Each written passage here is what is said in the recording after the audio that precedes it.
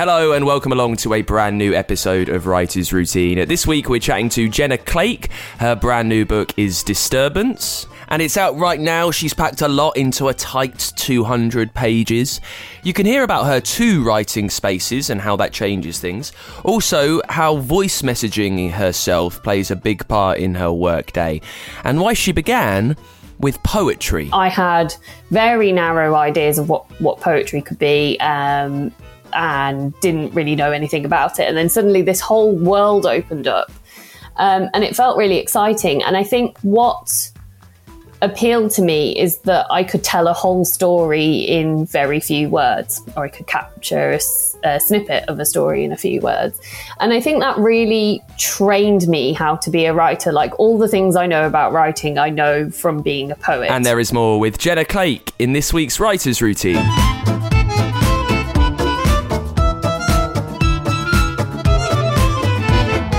Yes, welcome along to the show. This is Writer's Routine, where we take a look inside an author's working day. My name's Dan Simpson. We see how they get things done. We see how they take an idea, how they plan their space, their day, their entire life and everything else that comes with that to give them the best chance of getting the words onto the page. And this week we are supported by Plotter. This is your last chance to make the most of the brilliant Plotter deal that we've got, the discount that they've given us while they are supporting the show. They can power your writing. Plotter is a writing tool that does what the title says. It plots. It helps you plan your books the way that you think, letting you outline faster, organise smarter, and it turbocharges your productivity. If you've got a short window to write, if you like things done in a particular way, this will help you out. It will curate the background for you. When you open it up, you get a digital corkboard. You can easily swap between the timeline, the outline, your notes, the details on your characters and places. You can even tag all of it to make it really easy for you to skim through and find what you need. It's colour-coded, as it might be in a notebook, but you don't need to worry about the notebook because this is all there with you on your screen. If you're a very visual writer who likes to see everything that is going on whenever you want, in the simplest possible way, Plotter does that for you. It lets you track the details of your plot at a scene level and switch and swap and use them however you like. It just helps you spend more time writing, more time doing the important thing, getting the words down, and less time faffing about with the formatting of it, faffing about with notes that you might have kept all over the place. You've got no order. This will sort that out for you. The best way for you to see what it does and how helpful it can be is by getting to go.plotter.com and taking a look around. And while you're there, this is one of the last chances you have. You can get 10% off the software with this show by heading to go.plotter.com/routine. This week's guest is Jenna Clake. She's published 2 poetry collections. Her first, Fortune Cookie, won many awards. She teaches creative writing and she's got a new book out. It's called Disturbance. It's all about a young woman who spots her teenage neighbour seemingly involved in an occultist ritual to banish an ex-boyfriend. Then she makes the bad decision to find out more and ends up falling in with this strange new witchy neighbour and her friend, and realises she may have brought her boyfriend's presence back to haunt her. It's beautifully written, it's eerie, creepy, it's razor sharp. It explores the fallout of abuse with brilliant depth and clarity. We talk about her ideas for the story and where they came from, also how poetry has affected what her writing was like, the words, and why after wanting to write novels, she actually ended up writing poems. You can hear about her different writing spaces and why changing her posture affects what she can create. And she's got some pretty strong font opinions, and we like those around here. So let's get straight into it with Jenna Clake, starting off with what she sees around her in the place where she sits down to write. Well, there's 2 parts to this, really, because I have an official study, which is very lovely, actually. I have a desk that looks out the window. I have lots of bookshelves around me, which should inspire me. But what I usually find myself doing is relocating myself entirely to a really comfy chair or my sofa, and lying down seems to be very conducive to writing for me. So when I'm sort of sitting upright, I feel like I'm in work mode. But when I get into a more relaxed posture, I suddenly feel far more creative. And I think it's probably something to do with not putting that pressure on myself if I feel relaxed. So having space to stare out the window seems pretty important, as does having a stack of books around me that I can flick through and get inspiration from, or just distract myself if I'm feeling stuck. So I suppose I have like 2 official writing spaces, but it seems that being as relaxed as possible is really important. What necessitates you then lying down? Do you try and start sitting upright in like an office type environment, like a study, and then move? Like what forces the change? Well, to be honest, when I first started writing fiction, I found that I was writing during the pandemic, and I wasn't living where I'm currently living now, but I was living in a very small flat that had a really small desk sort of cramped in a corner. And that was in my living room, which was also my kitchen. It was a really, really small flat. And so I would find that I'd get up to write, but because I'd been working from home all that time, it felt like I was back at work. So I just started by experimenting, by thinking like, well, how would it be to just write on the sofa, and found that it really worked because I got physically into a different space to work. And so now when I carry on writing, I've sort of cut out the stage of like trying to sit at my desk and feel writerly about it, I suppose. And I'm just trying to be kind to myself, I suppose, in a way, and not put that pressure on myself. So I sort of just try and go for the sofa or the comfy chair straight away.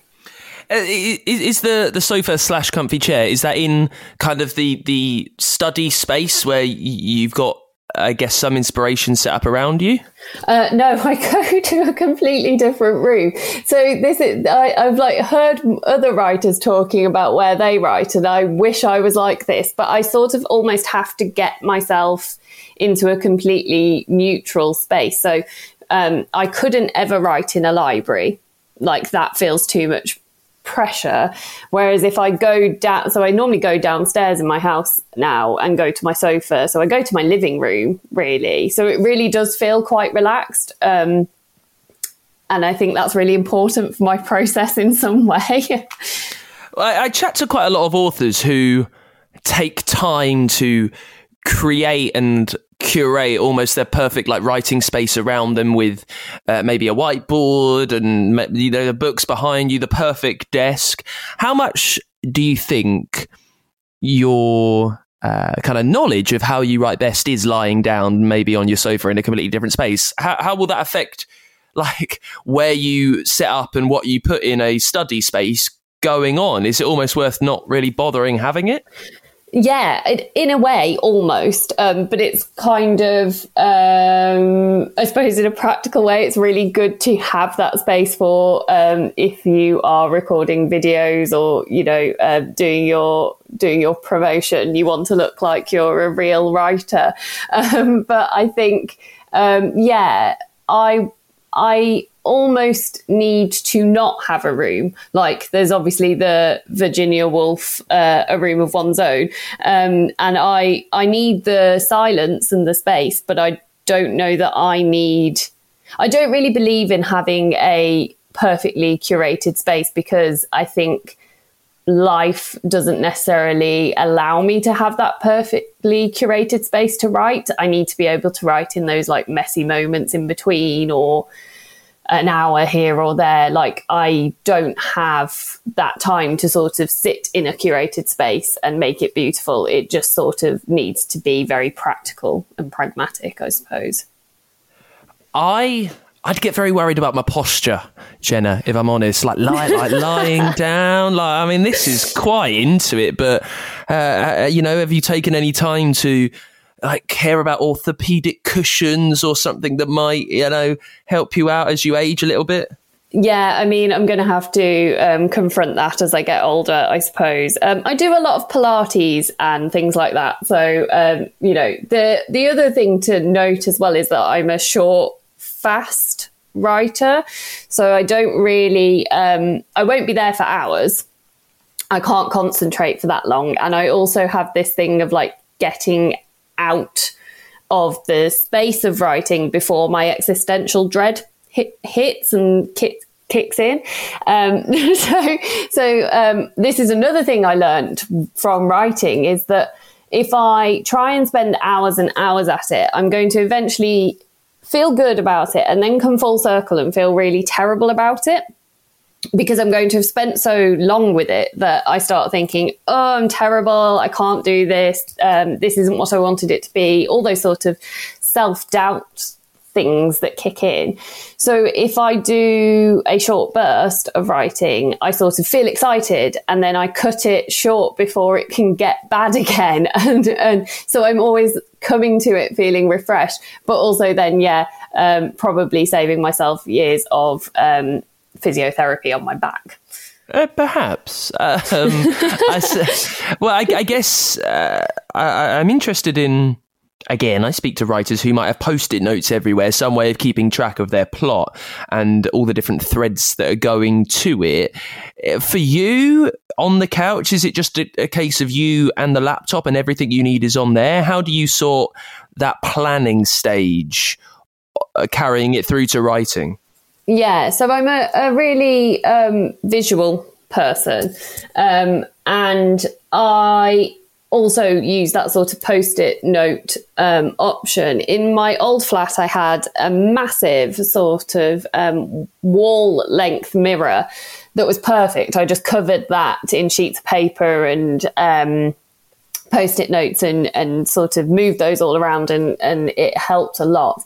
At the moment, I'm sort of using a corkboard, and I love big notebooks. So I get like massive notebooks and draw all in those and plot and plan that way. And then I sort of have those open around me as guidelines. But I think I'm not a sort of meticulous plotter, although I'm trying to get better at doing that. But it's more about sort of having those as guidelines so I know where I'm going, but allowing myself freedom as I'm writing. So then I've got my laptop in front of me and I've got these beats to follow, but I'm quite intrigued to see where it goes in the meantime. So having that notebook open and then closed if I decide to abandon it for a bit is quite helpful for that process.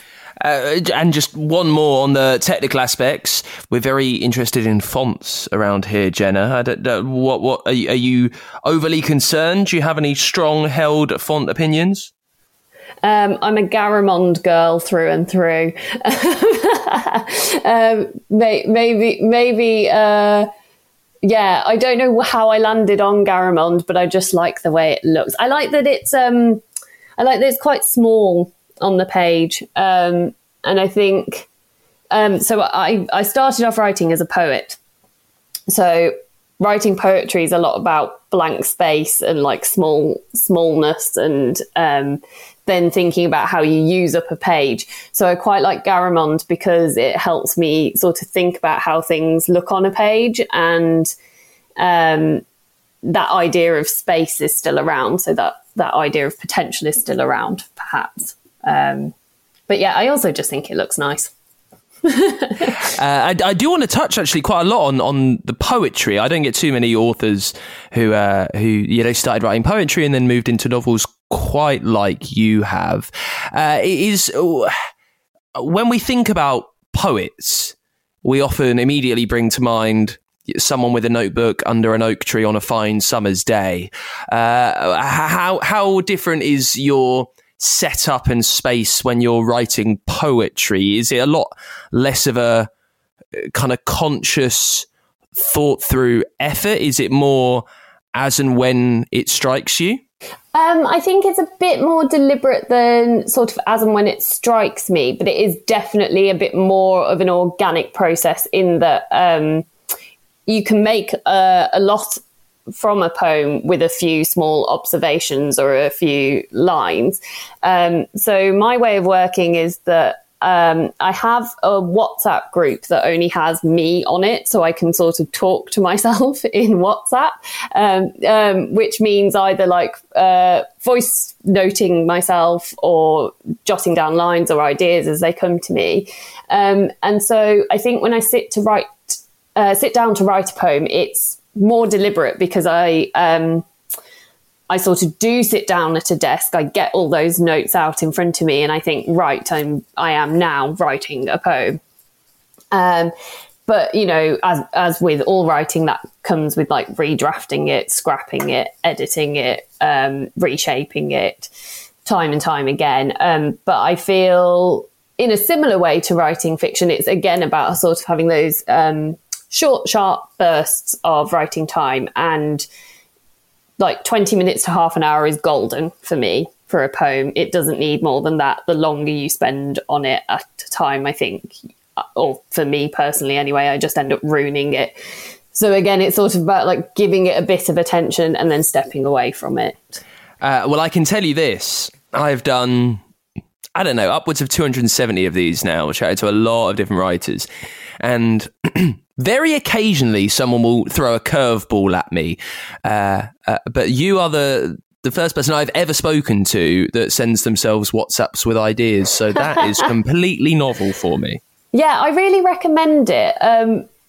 Because basically I'm terrible at sort of carrying around a notebook because, you know, all my best ideas come to me when I'm walking or when I'm driving. Which is really not good for sort of needing to get a piece of paper and a pen out and write it down.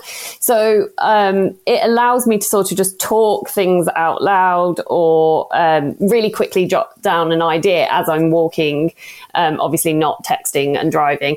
But that I found is really helpful to capture things because you always think, oh, I'll remember that and I'll write it down later, and you never do. So it's my number one tip. It's really changed my life. When someone sits down to write a novel, there's a much more prescribed format that you have to fulfill a lot of the time. Maybe you're writing in a genre, you know that you need to get down 80,000 words, they need to be chaptered, the chapters need to be like this, whatever it is.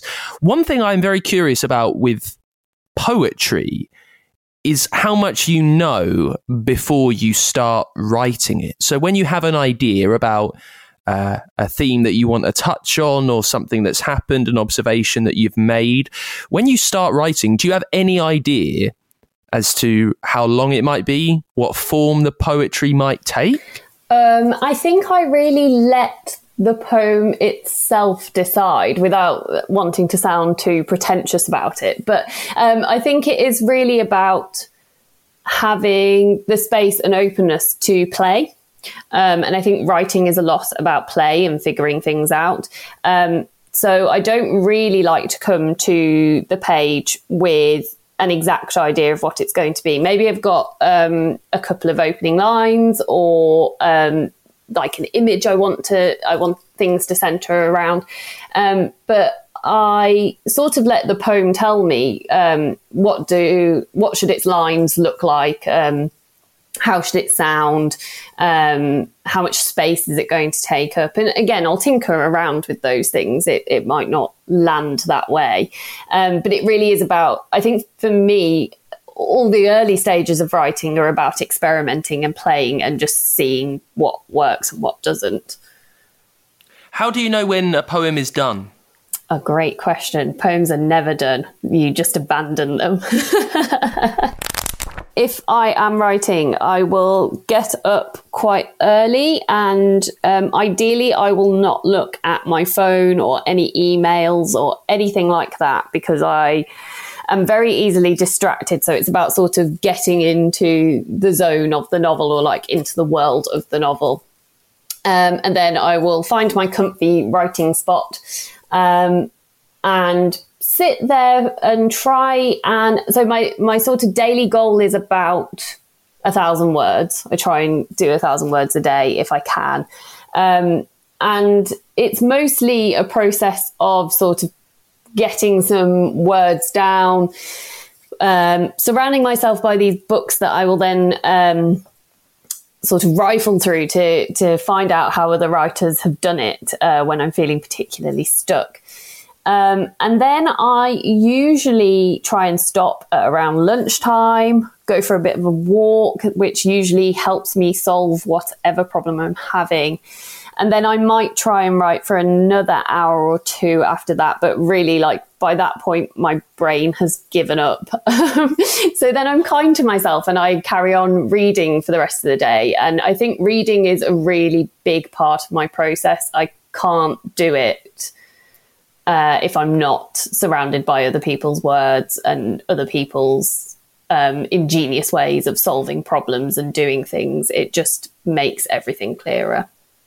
And then I do keep my phone, my trusty phone and WhatsApp group and a notebook next to my bed. And that's sort of like an idealized image of a writer. I think that you wake up in the middle of the night with this genius idea. But I've actually found that that's sort of not happening to me anymore. But maybe it's because I sort of have this more sort of design of getting into the mode in the morning so that I'm ready to write. And then it's sort of like, so I enter a trance and then get myself back out of it by the end of the day.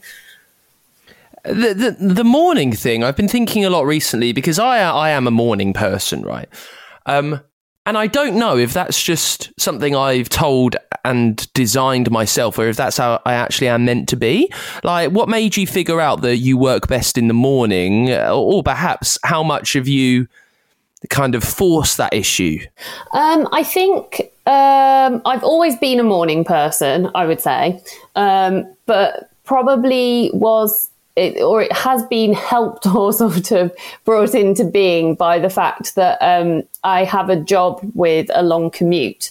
So I'm up, if I'm going into work physically, I am up at 5:30 in the morning and out the house by 6:30 in the morning. So there's all that time before anybody else is up to have that time to think or jot ideas down. If I get to my office early, I might have a bit of time to do a bit of writing. If I take the train, I have the whole time on the train to do some writing. And I think it's really about having that peaceful time where you feel like you're awake before everyone else, so the other responsibilities or things that are happening in the day can't encroach on you. Whereas I also find I just by habit then I'm tired by the evening. I can't. I am really envious of people that stay up into the early hours, having all this sort of creative energy. Because mine definitely comes in the morning, where I feel most hopeful and as least distracted as I can possibly be, I suppose.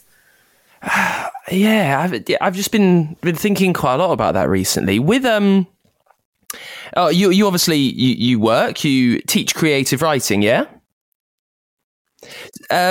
What you've just described, I imagine, is an ideal writing day. When you were getting your debut down, Disturbance, how much of those days were you able to dedicate to it without, having to break off to go to work here or work there? Or how did you fit that ideal plan around everything that happens? Yeah, I mean, basically, I'm going to have a reckoning when writing my second novel, which I'm sort of trying to embark upon now, because I wrote all of Disturbance pretty much during the COVID lockdowns. So I was living on my own at the time, and I really had nothing else to do outside of work. So it was sort of the perfect point to get writing, because my weekends were suddenly really empty. So while the weekdays were very, very, very busy, the weekend suddenly became just this blank space to fill. And so I wanted to write, and I wanted to do something for myself. I would say that when you're working, or when I'm working, it feels almost impossible to get that time. So that is where the commute feels really invaluable. And also, I think, I am willing to get up early on a weekend to get my writing in, because it just feels so vital to do that. And also, I don't know of any writer that hasn't made some sort of like sacrifice or concession to fit their writing around their lives somehow. When you first started to write on the commute, as you do, and you would spend your whole time writing novels, at least, locked away in your house during lockdown, when you're able to lie down on your sofa and have creature comforts around you, how was that process? How easy did you find it creating on a busy train or whatever it is? I think I'm quite good once I'm in the zone at blocking other things out. And I mean, I would say writing a novel is hard, right? Writing poems are hard. Writing novels is hard. But I found it a really joyful experience. Not because it wasn't hard, but probably because it was hard. I really like challenging myself, and part of wanting to try something other than poems was to challenge myself. I just wanted to see if I could do it, really. And so it's always felt like such a pleasure to have that time to think things through and create things. And, when you get it right, it's really exciting. And when you get it wrong, you feel frustrated at yourself, but you think, okay, we just keep on trying again. And so I suppose on that commute, it felt, or when I'm commuting, it feels like I've stolen a bit of time for myself, and I feel quite gleeful about that in some way. And then, even when I am at home and writing, it sort of still feels like a real achievement to keep on going with something. I could quite easily, I think, if I let my existential dread kick in, give up, but I sort of try and make myself come back to it time and time again. But some days best laid plans go awry, and even though you've woken up early and you've got yourself on your favourite sofa, what do you do when the words just aren't coming out? What tricks have you learned that just helps you a little bit? The number one thing I do is try and read something that is completely different to what I am trying to write. So you mentioned sort of, I might have a specific genre to write in, or some like specific beats I know I've got to hit. But if I'm finding that just won't come, I try and read like some nonfiction or some poems if I'm not writing poems, or just something from a completely different genre or something really experimental, just to sort of remind myself that there are so many possibilities and there are so many different ways to go about things.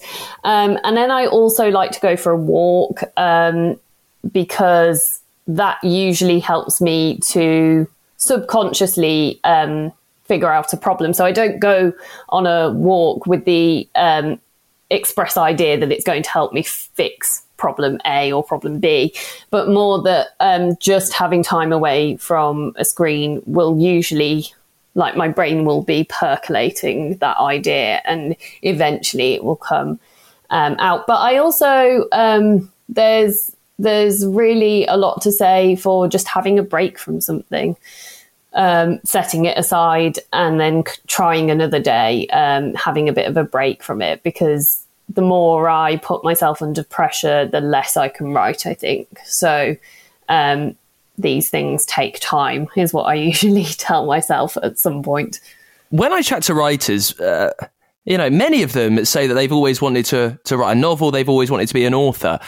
Why did you start off writing poetry? What was it about that kind of called to you? So I'd got these romanticized ideas about being a writer from when I was a child, and I don't know why. I love reading, but I couldn't tell you necessarily why I wanted to be a writer. But then I went to university to study creative writing. And I really thought I'd be a novelist. I'd got it in my head I was going to be a novelist. And then I had an excellent tutor, the poet Luke Kennard. And I think he just really opened up to me what poetry could be. I had very narrow ideas of what poetry could be, and didn't really know anything about it. And then suddenly this whole world opened up, and it felt really exciting. And I think what appealed to me is that I could tell a whole story in very few words, or I could capture a snippet of a story in a few words. And I think that really trained me how to be a writer. Like, all the things I know about writing, I know from being a poet. And it was sort of a helpful way for me to find my voice and find my point of view, and to experiment and try things and like actually learn how to write.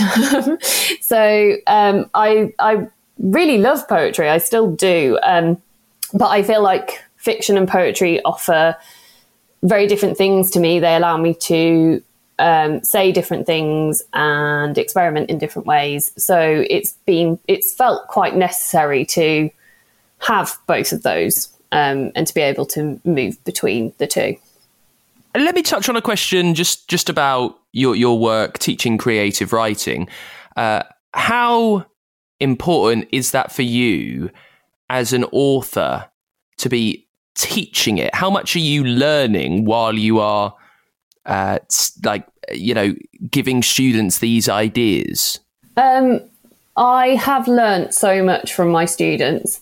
They are really perceptive, and I think teaching has been a really humbling experience as a writer, because to be a good teacher, I feel I have to be honest with my students about the mistakes I've made and the sort of traps I've fallen into.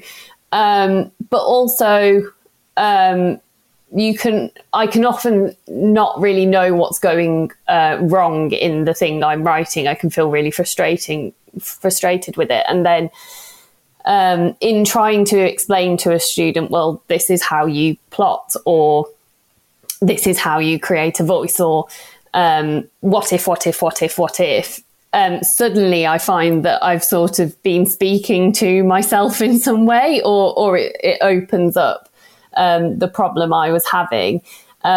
I think it's also really impossible to take your own advice, though. So often the feedback I get from my agent or my editor is something I would say to one of my students, and then I sort of have to laugh at myself and think, I do know this, but I just haven't applied it to myself yet. But I think it's having that space to talk to people about books and why they love books and why they love writing only helps me feel more passionate about it as an endeavour, and about teaching as part of being a writer, I suppose. We'll be back with more from Jenna in just a sec. If you're enjoying the show, if you like what we do, the fact we bring you chats with the best authors around with incredibly interesting stories and completely different ways of doing things as often as possible, pretty much every week. If you've learned anything along the way that has helped the way that you write and you plan your day, well, you can get involved in our Patreon page. That is the best way to help us keep going and to help bringing you these chats as often as we can. Patreon.com/writers routine. By becoming a backer on there, you get merch, there is bonus content, there is even a way for your book to sponsor this show, and it goes an extraordinarily long way. I know things are really tight at the moment, so anything that you can send over to us really, really does mean a lot. It helps us carry on. It helps me keep dedicating the time to bring you these chats with some fantastic authors. So if you can, I would really appreciate you getting involved and becoming a backer, pledging to support us at patreon.com/writers routine. Let's get back into it then with more from Jenna Clake. Poet, creative writing tutor, and now novelist. Her new book is Disturbance. It tells the story of a young girl's strange journey with a witchy friend that seems to bring back the presence of an ex-boyfriend. We talk about the characters, how she started unpacking them. Also, why having some success writing poems, she knew that this one needed to be a full novel. We talk about why it comes in at a tight 200 pages, why that was important to her, and we jump back into it, talking about the very first idea for Disturbance. I had this image in my head of a teenage girl sitting in her front garden, having broken up with her boyfriend and sort of crying and being really sort of almost melodramatic about it. And I didn't really know what to do with it. But I was like, this seems interesting. And I was playing around with having a narrator who was really isolated. As I said, I was writing this or beginning to write this during the pandemic. So I knew a lot about being locked in a house and with no one to speak to. So I wanted to write a novel that wasn't a pandemic novel, but was about loneliness and moving somewhere new and wanting to find some form of connection. But where it really all kicked off is the flat I used to live in had above it one of those party rental flats, which for most part wasn't a bother. But during the pandemic, someone rented it for a sort of illegal rave. And I stuck some earplugs in and went to bed and ignored it. And then I woke up a couple of hours later to the police banging on my door. And my bedroom had a balcony coming off it. And on the balcony were some men. So by the time I got to my front door, the police had dragged people out of my next door neighbour's flat and were arresting them. But for the following weeks, I was really frightened about being in my flat. Like every tiny little noise sort of set me off. And then that sort of unlocked this idea of living in a haunted flat and being sort of haunted by trauma or maybe an actual presence. And at the same time, my neighbours were really supportive and lovely, and we sort of bonded over that horrible incident. So that started to set up an arc for me with this character I'd got. As a teenager, I'd absolutely loved Buffy and Charmed and The Craft and all those sort of witchy supernatural things. And so suddenly I had these sort of three pieces that I could fit together to tell the story of a woman who starts dabbling in witchcraft, becomes slightly obsessed with her next door neighbour, and lives in a haunted flat. Very quickly, what happened to the men that were trying to break into your flat? I have absolutely no idea because I was sort of so frightened. I didn't want to get involved with it. It was really horrible. But I think basically what had happened is my next door neighbours had called the police because the party was happening above them. And then when the police had arrived at that flat, they'd all jumped, like shimmied down the drain pipe and jumped onto my balcony to try and escape, I think.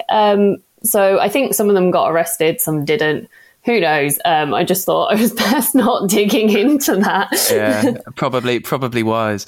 So what happened next then? So you have this idea, you know that you want to play around with themes of loneliness and themes of witchcraft.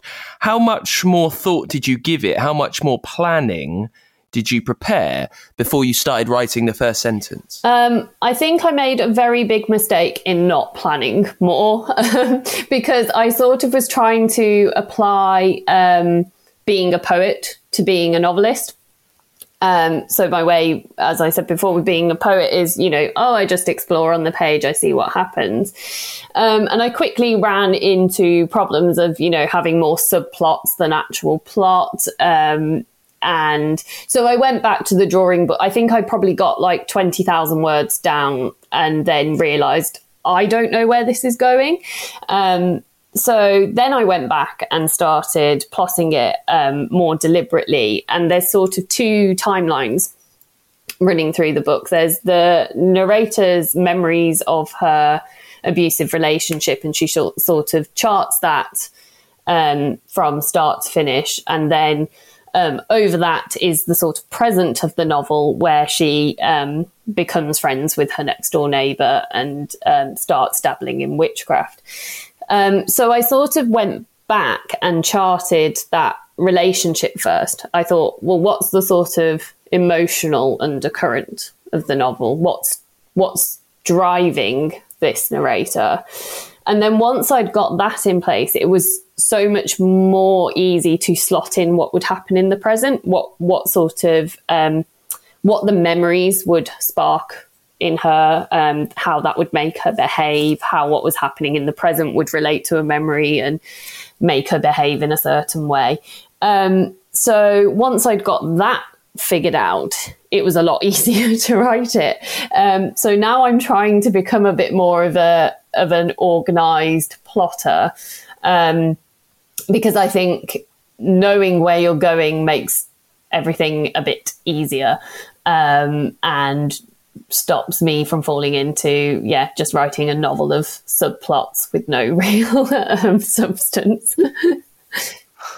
Well, talking about the emotion, the book has been praised for emotional depth and for the clarity with which you explore that. When you came back to it, when you had to reassess about 30,000 words in, what kind of questions were you asking? How were you getting to know these characters' like emotional past? What were you doing to mine that?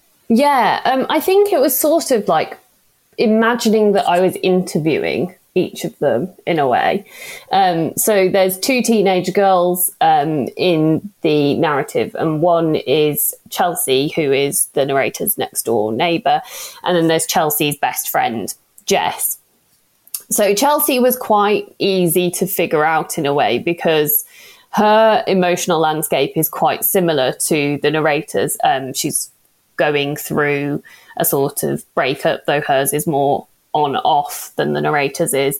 And she's dealing with wanting to be an adult, but her parents won't quite let her be an adult yet. And she's about to go off to university. So she's got all the pressure of that on her. And I could remember being Chelsea's age and thinking about exams and university and things. So that was quite easy to access. Jess, her friend, was a bit more difficult, really. And I had to spend quite a lot of time sitting with Jess as a character and sort of trying to get into her head, thinking about, well, what is motivating her? Because I didn't want her to just be this sort of sidekick to Chelsea. And I think part of making Jess come to life was allowing her to be quite like nefarious in a way, and allowing her to have these not always generous and thoughtful motivations. And I think the same with the narrator too. Each time I sort of sat down with them, it was about, how do I make these people you want to read about at the same time as they might not be very nice people, or they might not always do the right thing? And I found that quite a difficult thing to navigate sometimes, because the narrator is a victim of domestic abuse, but at the same time, she does things that are wrong, and not necessarily meaning that she does things that deserve the abuse, but that she reacts in very wrong ways to her present situation, and her trauma sort of thwarts a lot of her development and problem solving. So it was really sitting down with each character and trying to be empathetic to them at the same time as allowing them to be quite messy. Was sort of how I ended up rounding them out, I think. You say that you really wanted to be a writer when you were young, then you got into poetry. Why did this become a novel? Was it a conscious decision that you thought, right, I am going to write a novel now? Or were you just exploring themes that were perhaps, or needed more fleshing out and more space than a poem could provide? Yeah, I was very deliberate that this was going to be a novel, mainly because I'd always thought I'd end up writing a novel. But then I put it off for years and years. Mostly, I think, because I was afraid to start. Once I'd got into sort of my wheelhouse in poetry, I felt very happy there. But I thought, well, if I'm ever going to do anything different as a writer, I possibly need to change form now. So I I wanted to see if I could write a novel. But then as soon as I started unpacking what was happening with these characters, it became clear to me that it couldn't be a sequence of poems, and it couldn't be like a mini narrative about something. I wanted to have the space to unpack everything that was happening with these characters. The prose in it is, like, at the same time, floral's the wrong word, but literary is what I mean. The prose in it is literary, but at the same time quite tight, which is reminiscent of poetry. Like, how much did your experience of writing poems influence the style that you used when moving into a full novel? Absolutely. Like, I don't think I can divorce those two things. And I think that's my voice, and I want to bring that to my fiction. But I think what was also important to me in writing Disturbance is that I wanted it to feel like a punch. And I wanted it to be this book you could sort of inhale and get really absorbed in. And to me, having that sort of tightness of the prose was really important to that. I wanted the book to have a pace and to have a sort of breathless tension to it in a way. And I wanted it to feel like it was this dream or nightmare that the narrator was inhabiting as well. You know, the novel sort of deals with ideas of whether what she's experiencing is real or not, and to what extent she believes what she's experiencing is real or not. And so making it a bit more lyrical and poetic helped me sort of create that sense of mystery around it. Well, you say, you know, you wanted it to be fast and pacey and breathless. It's a tight book, right? 200 pages. How much of a conscious effort was that you started off knowing that you wanted to keep it quite together? I think that was that came out quite quickly for me, especially because in writing the memories of the narrator's abuse, I didn't want it to become gratuitous. And those scenes are there to sort of explain what she's doing in the present, but I didn't want a whole novel of that. On one hand, I thought, you know, that's a lot to put a reader through. But two, I didn't really know what sort of delving into that in lots and lots and lots of detail would do that delving into it sparingly couldn't do. So quite early on, I realised this is going to feel nightmarish and sort of gripping if it's a very sort of quick novel, but also it sort of works with the setting. It's set over a summer just before Chelsea and Jess are due to go off to university. So I thought, well, that's quite good. I've basically got like 6 weeks of someone's life to play with, rather than a novel that takes a year or months. So all those things sort of work together to make it feel that way. That is it for this week's episode of Writer's Routine. Thank you so much to Jenna Clake for coming on the show. That new book is Disturbance, and it's out right now. Next week, we are with Nick Bradley, The Cat and the City, his debut, was a BBC Radio 2 book club pick. He's got a new novel out. It's called 4 Seasons in Japan. He'll be on to talk about it next week on the show. In the meantime, make the most of that Plotter deal while you still can. 10% off their brilliant software. Get to go.plotter without the E. go.plotter.com/routine. You can get in touch using the contact page at writersroutine.com, and you can pledge to support us for however long you like, for however much you like. Patreon.com/writersroutine. And I will see you next week with Nick Bradley on the show. Until then, bye.